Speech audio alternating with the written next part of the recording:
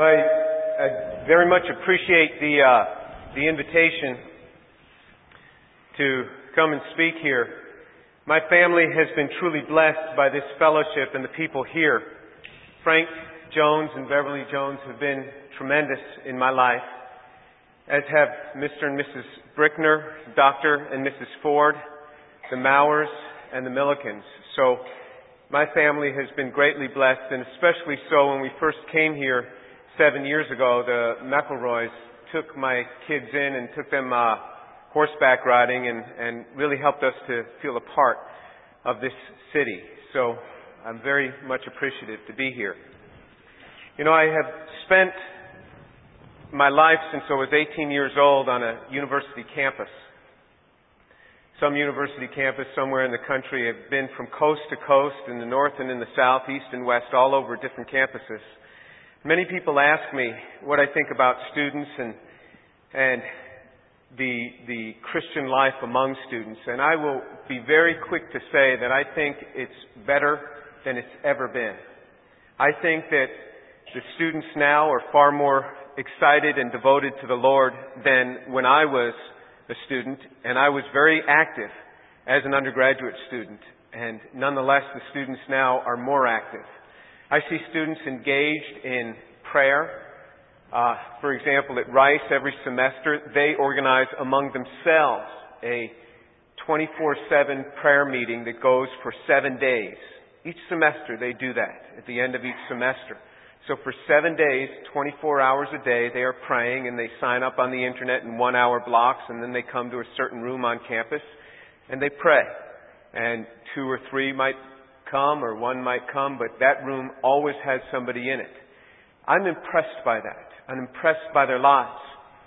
Many ask me, what kinds of things do you do to keep their attention? And I can't dance. I can't play a musical instrument. I can't sing. I don't do drama. But I teach the Word of God. And I find that there is an enormous devotion to the Word of God. If we would but speak the Word of God and the principles therein, there is great interest among young people. The foundations of truth never change. And as Frank read from Hebrews chapter 6, verse 1 and 2, therefore, leaving the elementary teachings about Christ, let us press on to maturity, not laying again a foundation of repentance from dead works and of faith toward God, of instruction about washings and laying on of hands and the resurrection of the dead and eternal judgment. These are the basic principles of our faith, and they have not changed. And Jesus said, whoever then annuls one of the least of these commandments and so teaches others shall be called least in the kingdom of heaven. But whoever keeps and teaches them shall be called great in the kingdom of heaven. So in other words, it's not that we lose our salvation, but we will be called least in the kingdom of heaven if we do not keep and teach them. We might be in heaven, but living in a doghouse, because it says your name will be least in the kingdom of heaven if you don't teach these things and so obey them. These are the basic foundations of truth for us as believers. And it starts off, it says that the basic foundation is repentance from dead works and faith toward God. I'm going to come back to repentance from dead works and start with faith, and then we'll circle back around. But faith toward God. You know, in Hebrews chapter 11, verse 6, it says, without faith it is impossible to please Him. Whoever comes to God must believe that He is, and that He is the rewarder of those who seek Him. Whoever comes to God must believe that He is the rewarder of those who seek Him. Without faith, it is impossible to please God. If I do not have faith, I cannot please Him. This is the basic foundation of our faith. The basic truth.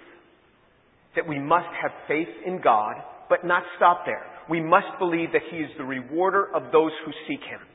If we do not believe that, we cannot please God. So this attitude that we can so easily slip into, oh, God doesn't really care for me, God's never good to me. The Scripture says that He is the rewarder of those who seek Him.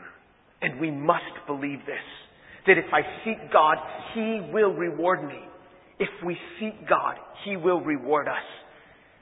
This is what it says. And look in Hebrews chapter 11, verse 32, where he starts speaking about others. He says, "And what more shall I say? For time will fail me if I tell of Gideon, of Barak, of Samson, of Jephthah, of Samuel, of David, and the prophets, who by faith conquered kingdoms, performed acts of miracles, obtained promises, shut the mouths of lions, quenched the power of fire, escaped the edge of the sword. From weakness they were made strong. They became mighty in war, and they put foreign armies to flight." Look what he says. He says, by faith, they conquered kingdoms. They performed acts of righteousness. They performed the right acts by faith. They obtained promises. The scriptures are full of promises. But it says they obtained the promises through faith. You and I must exercise faith to obtain promises. So what are the things that we obtain? The things that we obtain are far greater than money. This is not what I'm talking about. This is not what the scriptures talk about. The scriptures talk about the things that are much richer. You know, I love this example of a man about in Acts chapter 6. It says that he waited on tables. He was chosen. He was a man full of the Holy Spirit, and they chose him to wait on tables. And he gladly waited on tables, making sure that the poor widows got their portion. And then in Acts chapter 8, it picks up, and it says Philip became an evangelist. And he went into Samaria, and he started preaching the gospel. And many came to know the Lord. And then he was the one who shared with the Ethiopian, who jumped down out of his chariot, and then was there and got baptized. But it says later on in the book of Acts, actually in Acts, it begins to talk about him. In Acts chapter 21. Let's pick up the lesson in Acts chapter 21. So this is about 20, 25, 30 years later, after he had waited on tables, after he had served as evangelist. In Acts chapter 21, it begins to talk about him. And there's two small verses. In Acts 21 verse 8. "And on the next day we left and we came to Caesarea and entered the house of Philip, the evangelist, who was one of the 7, and we stayed with him." You see, he was one of the 7. One of the 7 that they chose to wait on tables 25 years before that. Now this man had 4 virgin daughters who were prophetesses. Look what it says. Look at the blessing on this man's life. 25 years later, after he had served in the church and waited on tables, he had a home that the apostles came and they stayed in. And he had 4 daughters, and the scriptures talk of them as virgins. They were good young girls, and they were active in the church. They were prophetesses. These are the blessings that God promises to us that go far beyond the things that the world speaks of. But to have a home, to have children around you who love and honor God. And it speaks of them as being virgins.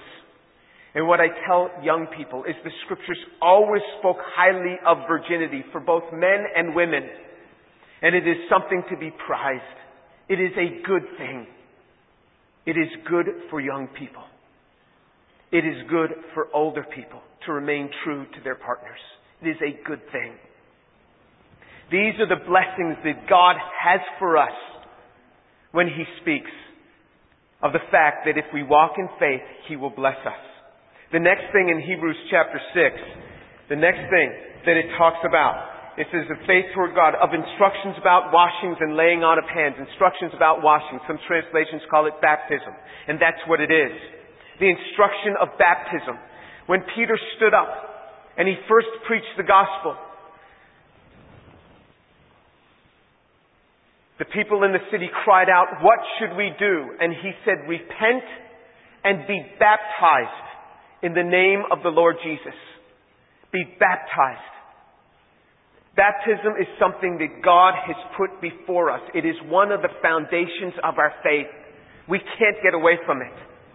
And I've met many people who say, well, baptism isn't really important. And I'm reminded of this man in 2 Kings. In 2 Kings chapter 5, there was a man, his name was Naaman. And he was a leper. In 2 Kings chapter 5. And he came to get some healing from the prophet Elijah. And it says in 2 Kings chapter 5 verse 10, Elisha sent a messenger to him, saying, go and wash in the Jordan 7 times, and your flesh will be restored to you, and you will be clean. But Naaman was furious and went away, and said, behold, I thought he would surely come to me, and stand and call on the name of the Lord his God, and wave his hand over the place, and cure the leper. Are not Abna and Pharpar, the rivers of Damascus, better than the waters of Israel? Could I not wash in them and be clean? So he turned and went away enraged. And in 2 Kings chapter 5 verse 13, then his servants came near and spoke to him and said, my father, had the prophet told you to do something great, would you not have done it? How much more then when he says to you, wash and be clean? So he went down and dipped himself 7 times in the Jordan according to the word of the man of God. And his flesh was restored like the flesh of a little child, and he was clean. It always reminds me of this portion. This was a great general, and he was told to dip himself in the Jordan 7 times and wash himself like a little child. And at first he resisted. But then his servants rightly came and they said, if you were told to do something great, like conquer some army, wouldn't you have done it? How much more this small thing? And he goes and does it. And God's blessing comes. And he's restored. God speaks to us of baptism. People will say, well, it's kind of a shameful thing. You got to get up and go in the water and everything. And I say, good. Be shamed for the Lord. May you bear a lot of shame for his name. May you learn to do that on a regular basis. And I encourage young people to be baptized. And if you've never been baptized, I encourage you to be. After believing, it is an act that Jesus himself did and the scriptures tell us to do. And it is the foundation of our faith. And even if we don't understand, we dip ourselves in the Jordan. And then the outpouring comes. This is one of the basic truths and the foundations that's put before us. The next thing in Hebrews chapter 6 is instructions about washings and laying on of hands. In 1 Timothy chapter 4, Paul starts to speak to Timothy, and he says in verse 14, he says, just remember what was laid upon you, what was given you in the laying on of hands by the presbytery, by the leadership. There's a laying on of hands that comes. There's a submission to the local church that comes. The laying on of hands. Learning how to submit oneself to a local body of Christ. And this is the same thing that I tell young people. And the same fault that many older people find themselves in when they fail to walk in submission to a local body of Christ. The joys of doing that, the protection that comes. Men will come to me and they'll say, how come my wife doesn't listen to me? My kids don't listen to me. And I say, well, why don't you get in church and listen to a pastor? Why don't you get in church and learn how to listen to leadership and learn how to submit yourself to that? You come under the umbrella of God's protection in that, and you watch in time. Your wife and your children will follow. But they're just following your example of disobedience. Disobedience to leadership. I won't speak evil of my pastor because he is my pastor. He is my pastor. I will honor him. Church leadership. This is what we understand. The laying on of hands. He's speaking of the leadership, the authority that comes in the local body of Christ. They mean good for me. And as I demonstrate an allegiance to the body of Christ and to functioning under leadership, God blesses me and he blesses my family, and his blessing and protection is there. The scriptures say that God is the head of Christ, Christ is the head of man, and man is the head of woman. Well, when a man starts to walk under the obedience of the lordship of Jesus Christ, in obedience also to the local church, very often authority in his home is not a problem. It's no longer a problem. It is well established.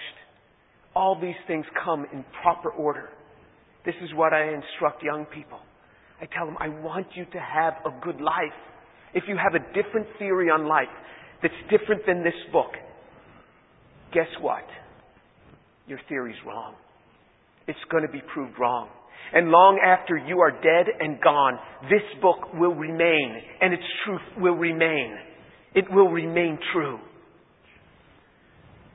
The next thing in Hebrews chapter 6, after faith toward God, instruction about washings and laying on of hands, it says, and the resurrection of the dead. The resurrection of the dead. In Romans chapter 10, verse 9, it says that we must be willing to confess that Jesus Christ is Lord and believe in our heart that He has been raised from the dead, and we shall be saved. Believe in our heart and confess with our mouth that Jesus Christ is Lord, and believe in our heart that He's been raised from the dead. You know, one of the things I like to do is invite my colleagues, professors at the university, to lunch at the faculty club. And as soon as we sit down, I say to them, do you believe in the physical resurrection of Jesus Christ? They look at me. Because from their answer to that, I know exactly where they are, and I know what to say next. And I don't have to talk about the weather and talk about the family and lead myself into this and that. As soon as they answer that question, I know where they stand. And if they say, yes, they believe, then I can begin to probe them further. So what does that do in your life? And if they don't believe, we can begin to discuss it. This is the basic foundation of our faith, that Christ has raised physically from the dead. I sat with one religion professor. The students told me, I think he's a Christian, but I'm not sure. I said, oh, I'll find out. And I invited him to lunch.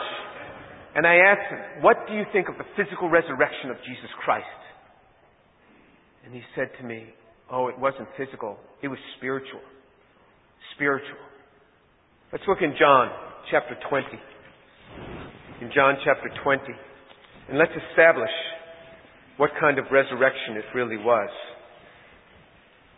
In John chapter 20, Jesus had appeared to the disciples, but one of the disciples wasn't there. His name was Thomas. And in verse 24, John chapter 20, verse 24, but Thomas, one of the 12, called Didymus, was not with them when Jesus came.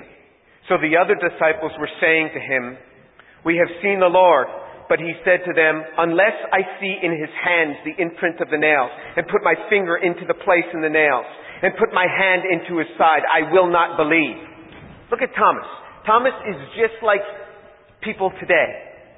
He says, come on, a physical resurrection? I mean, you guys are seeing things. I won't believe it. Look, if it really happened, I want to be able to stick my finger through those holes in His hands. Say, no, that's not going to happen. And I'll even stick my hand into the hole in His side, all right? That's the only way I'll believe. Verse 26, and after 8 days His disciples were again inside, and Thomas with them. And Jesus came, and the doors having been shut, and He stood in their midst and said, peace be to you. Then He said, Thomas, reach here your finger and see my hands, and reach here your hand and put it into my side, and be not unbelieving, but believing. And then Thomas answered and said to Him, my Lord and my God. And Jesus said to him, because you have seen me, you have believed. Blessed are those who do not see and yet believe. So He appears to them. And He looks at Thomas. He says, Thomas, come here. Yes. Come. So Thomas comes walking up. He says, Thomas, I want you to do something. You should take your finger and stick it right here in my hand, this hole. It's all right. Put your hand out. Put your finger out and stick it here in this hole in my hand. And he says, now Thomas, I want you to do something else. You know this hole in my side that was put there by a Roman centurion when he stabbed me? I want you to stick your hand in there. Jesus said to him, He says, reach here your hand and put it into my side. That's a command. Thomas says, it's really all right, I believe. He says, no, you take your hand, and I want to show you something. See that hole right there? Put your hand in. Deeper. More. You feel that heartbeat? I'm alive. This was a physical resurrection. There is no way around it. It's a physical resurrection. Turn to Luke chapter 24. Luke chapter 24.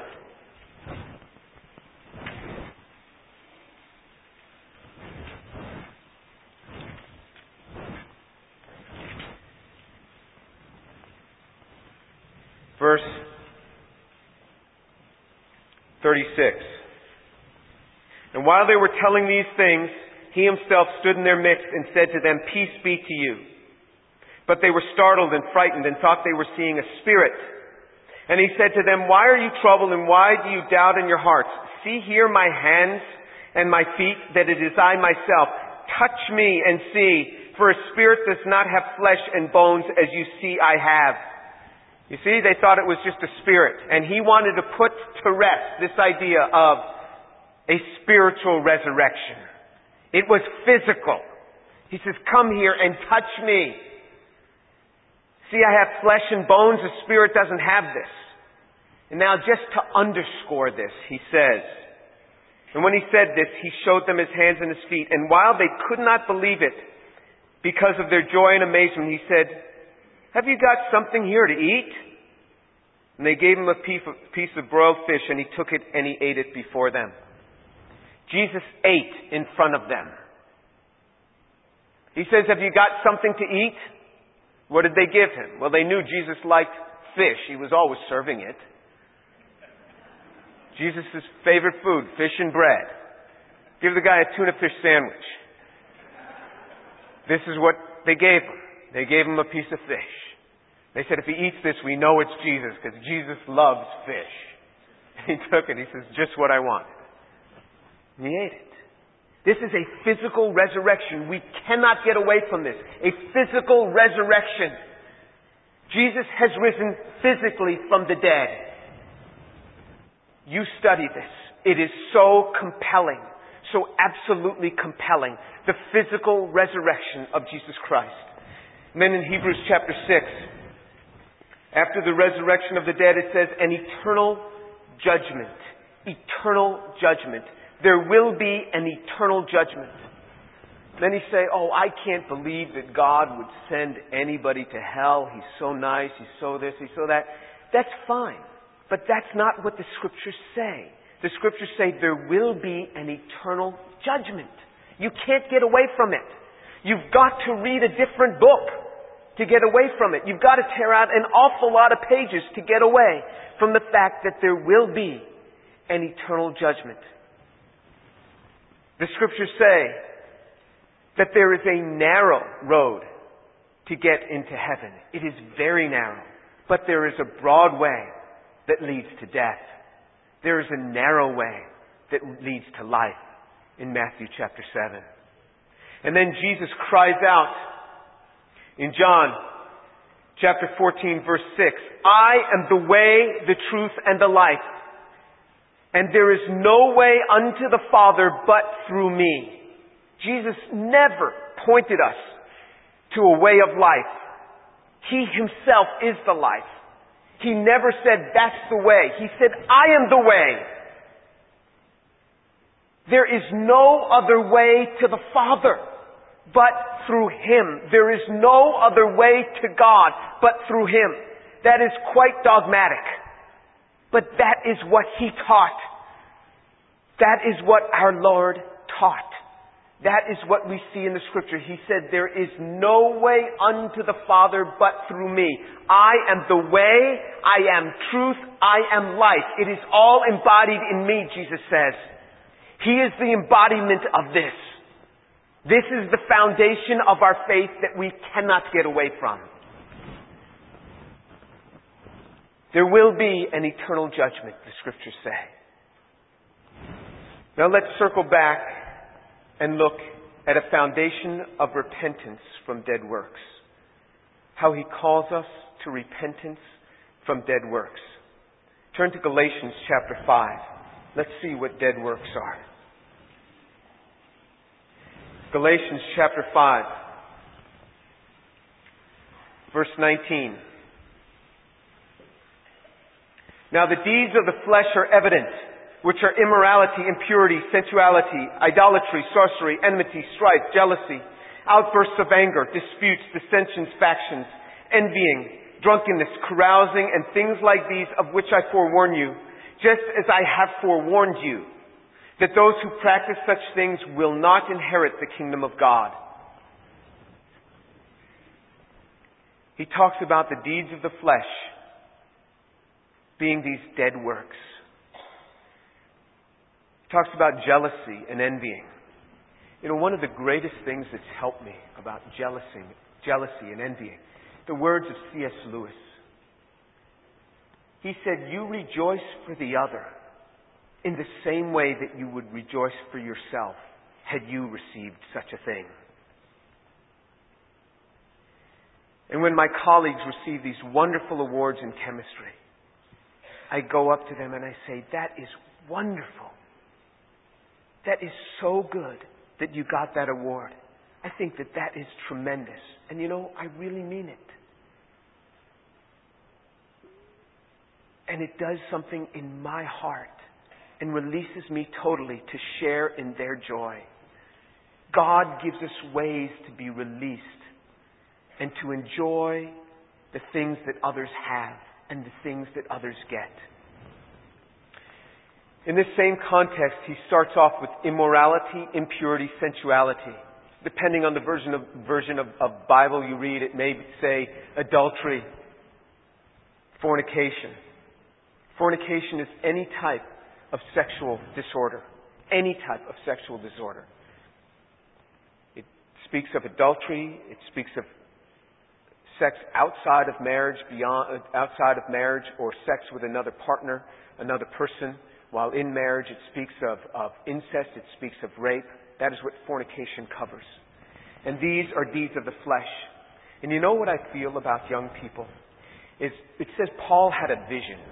And Paul had a vision of a man saying, come to Macedonia and help us.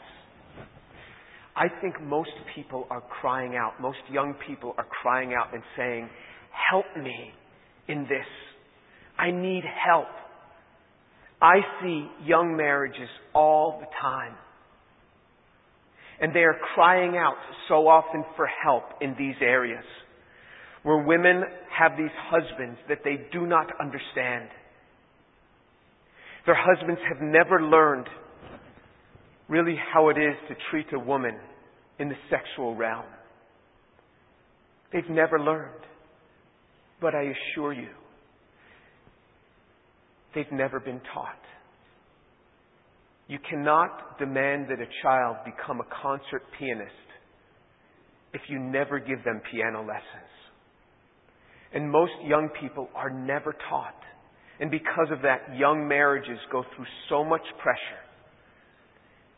And there is this enormous pain in marriage that occurs. And I know that this is an uncomfortable topic for many, but you know the Scriptures put it right in our face. Jesus said, if you look upon a woman to lust after her, you have committed adultery with her already in your heart. And then he says, if your right eye makes you stumble, tear it out and throw it from you. For it is better to lose a part of your body than for your whole body to be thrown into hell. In that same context of lust, he says this.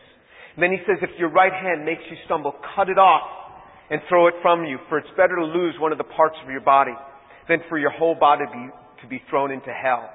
And I studied this portion and studied it, and I'm thinking, is there ever a portion that Jesus spoke more emphatically on than this?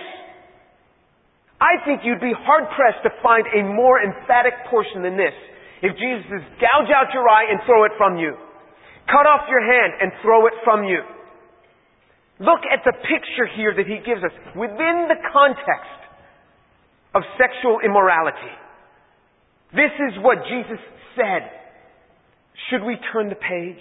or should we deal with it? And I am telling you that our young people are crying out like the man from Macedonia saying, come and help us. Come and help us. This is what young people want. And if you're in your 40s and 50s and 60s and past this, I urge you to have mercy on the young people.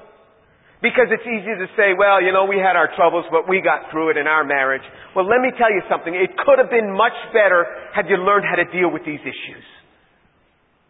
It could have been better. And all I'm saying is let's help our young people through this. I was in a study for this entire summer. I spent about 200 hours studying this very subject. I was going to write a chemistry textbook this summer, but I decided to do this topic called Scriptural Sexual Ethics because I felt it would help more people than yet another chemistry textbook. Young people feel we have more than enough chemistry textbooks as it is, and they're probably right. I am not throwing stones, and I have loads of my own sin, and I know the pain from my own life. I received the Lord at the age of 18, and I was so dedicated to the Lord, but I had these deep struggles within my mind. A fantasy life that was overpowering me, and I had no idea on how to deal with it. And many young men who are here today are like that man in Macedonia crying out, come and help me. I want some help. And I am telling you, I am here to help you. You are not alone in this pain. And to you young women who are in these young marriages and trying to understand this man who you feel has a one-track mind, I am here to help you. Not to condone it, but to say, I have the solution in the Scriptures. It is here. I have the solution. And when Andrew came and he told his brother, Simon Peter, to come and see the Messiah, he said, come and see. He didn't say, if you don't believe he's the Messiah, you're going to hell. He said, come and see. And I'm asking you to come and see because I have the solution for the pains in your young marriage. I have the solution. And all I say to the older folks here is pray for the young, that they don't have to go through what you went through in your marriage when it was younger. These issues are the most consuming thoughts of young men, the absolute most consuming thoughts. I was so dedicated to God. I was preaching God all the time. You couldn't go on campus. I had a shirt made. This was back in the days before you could buy Christian shirts. They didn't have them back then. And I still own that shirt. And on the back it says, and I had it made, I've been born again. And it said big letters across my back, and I'd walk around campus. I was one of those guys. And I loved the Lord, but there were struggles within my mind.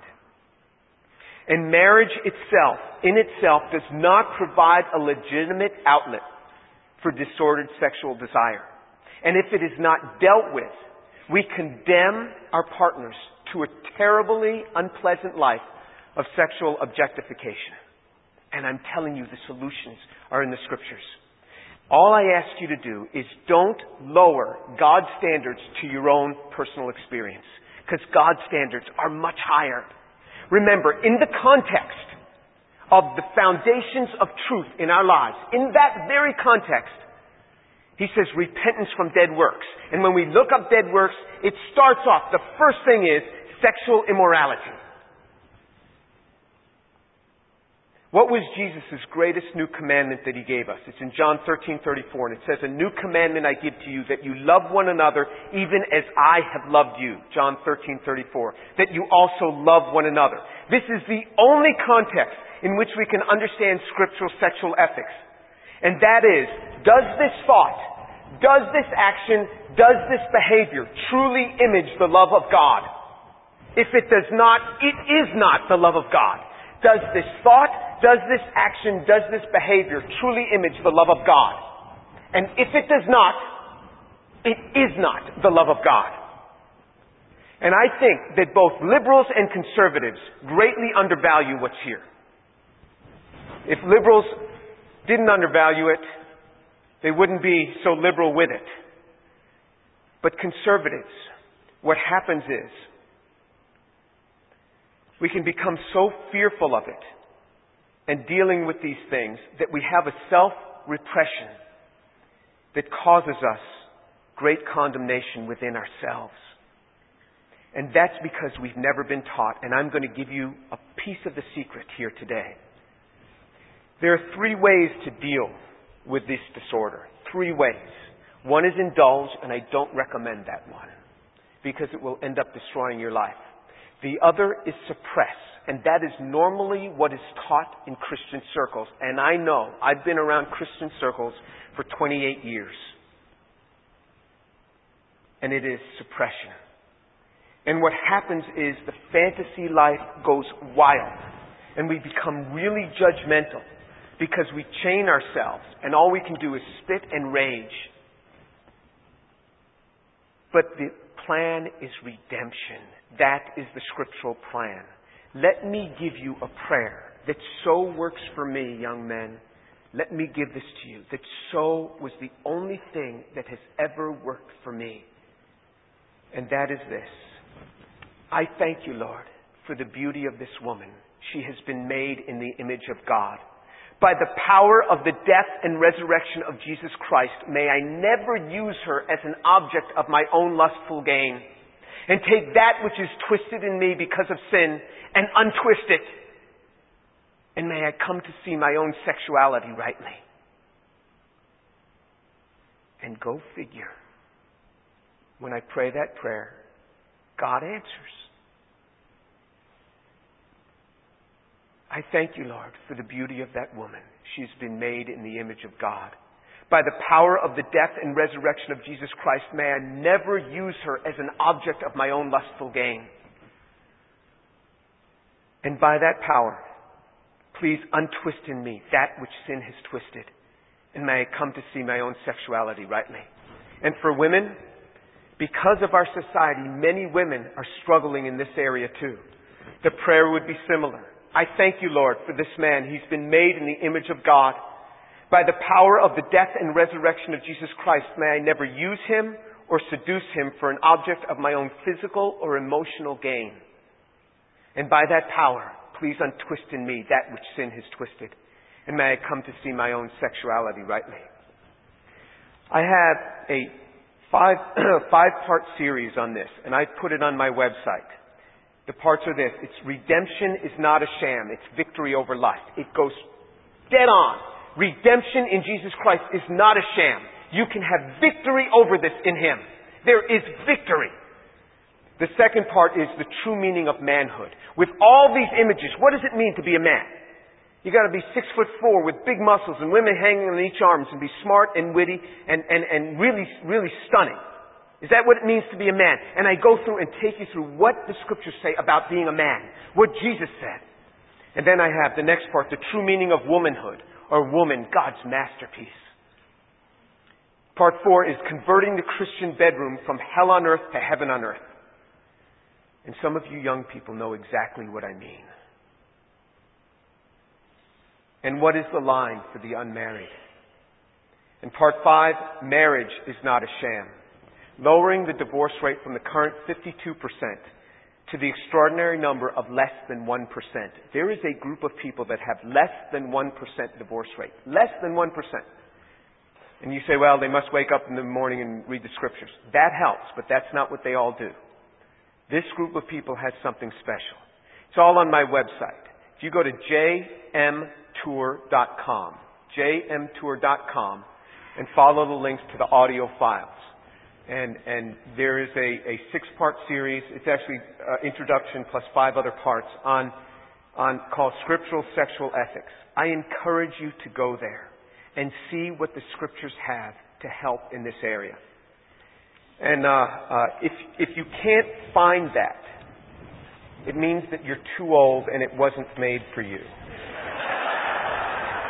It is a secure website, I tell young people, in that sense. It has a level of security. And I tell young people, you don't want your parents going there. They might hurt themselves. So we just want to keep this way. This is between us, So I encourage you to go there. This is the foundations of our truth that has been put before us, that Jesus has laid before us. Let's close in prayer.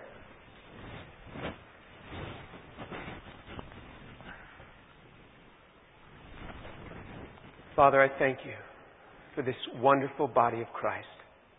These are truly your treasures. Father, I thank you for the foundation of truth.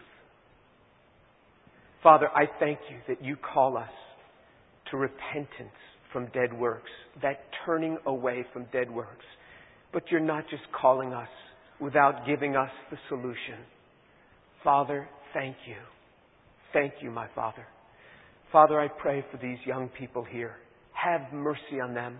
Lord, I pray that they would have good homes and good families, that they would not be so tortured and tossed about in these areas. And Father, if there's a young man here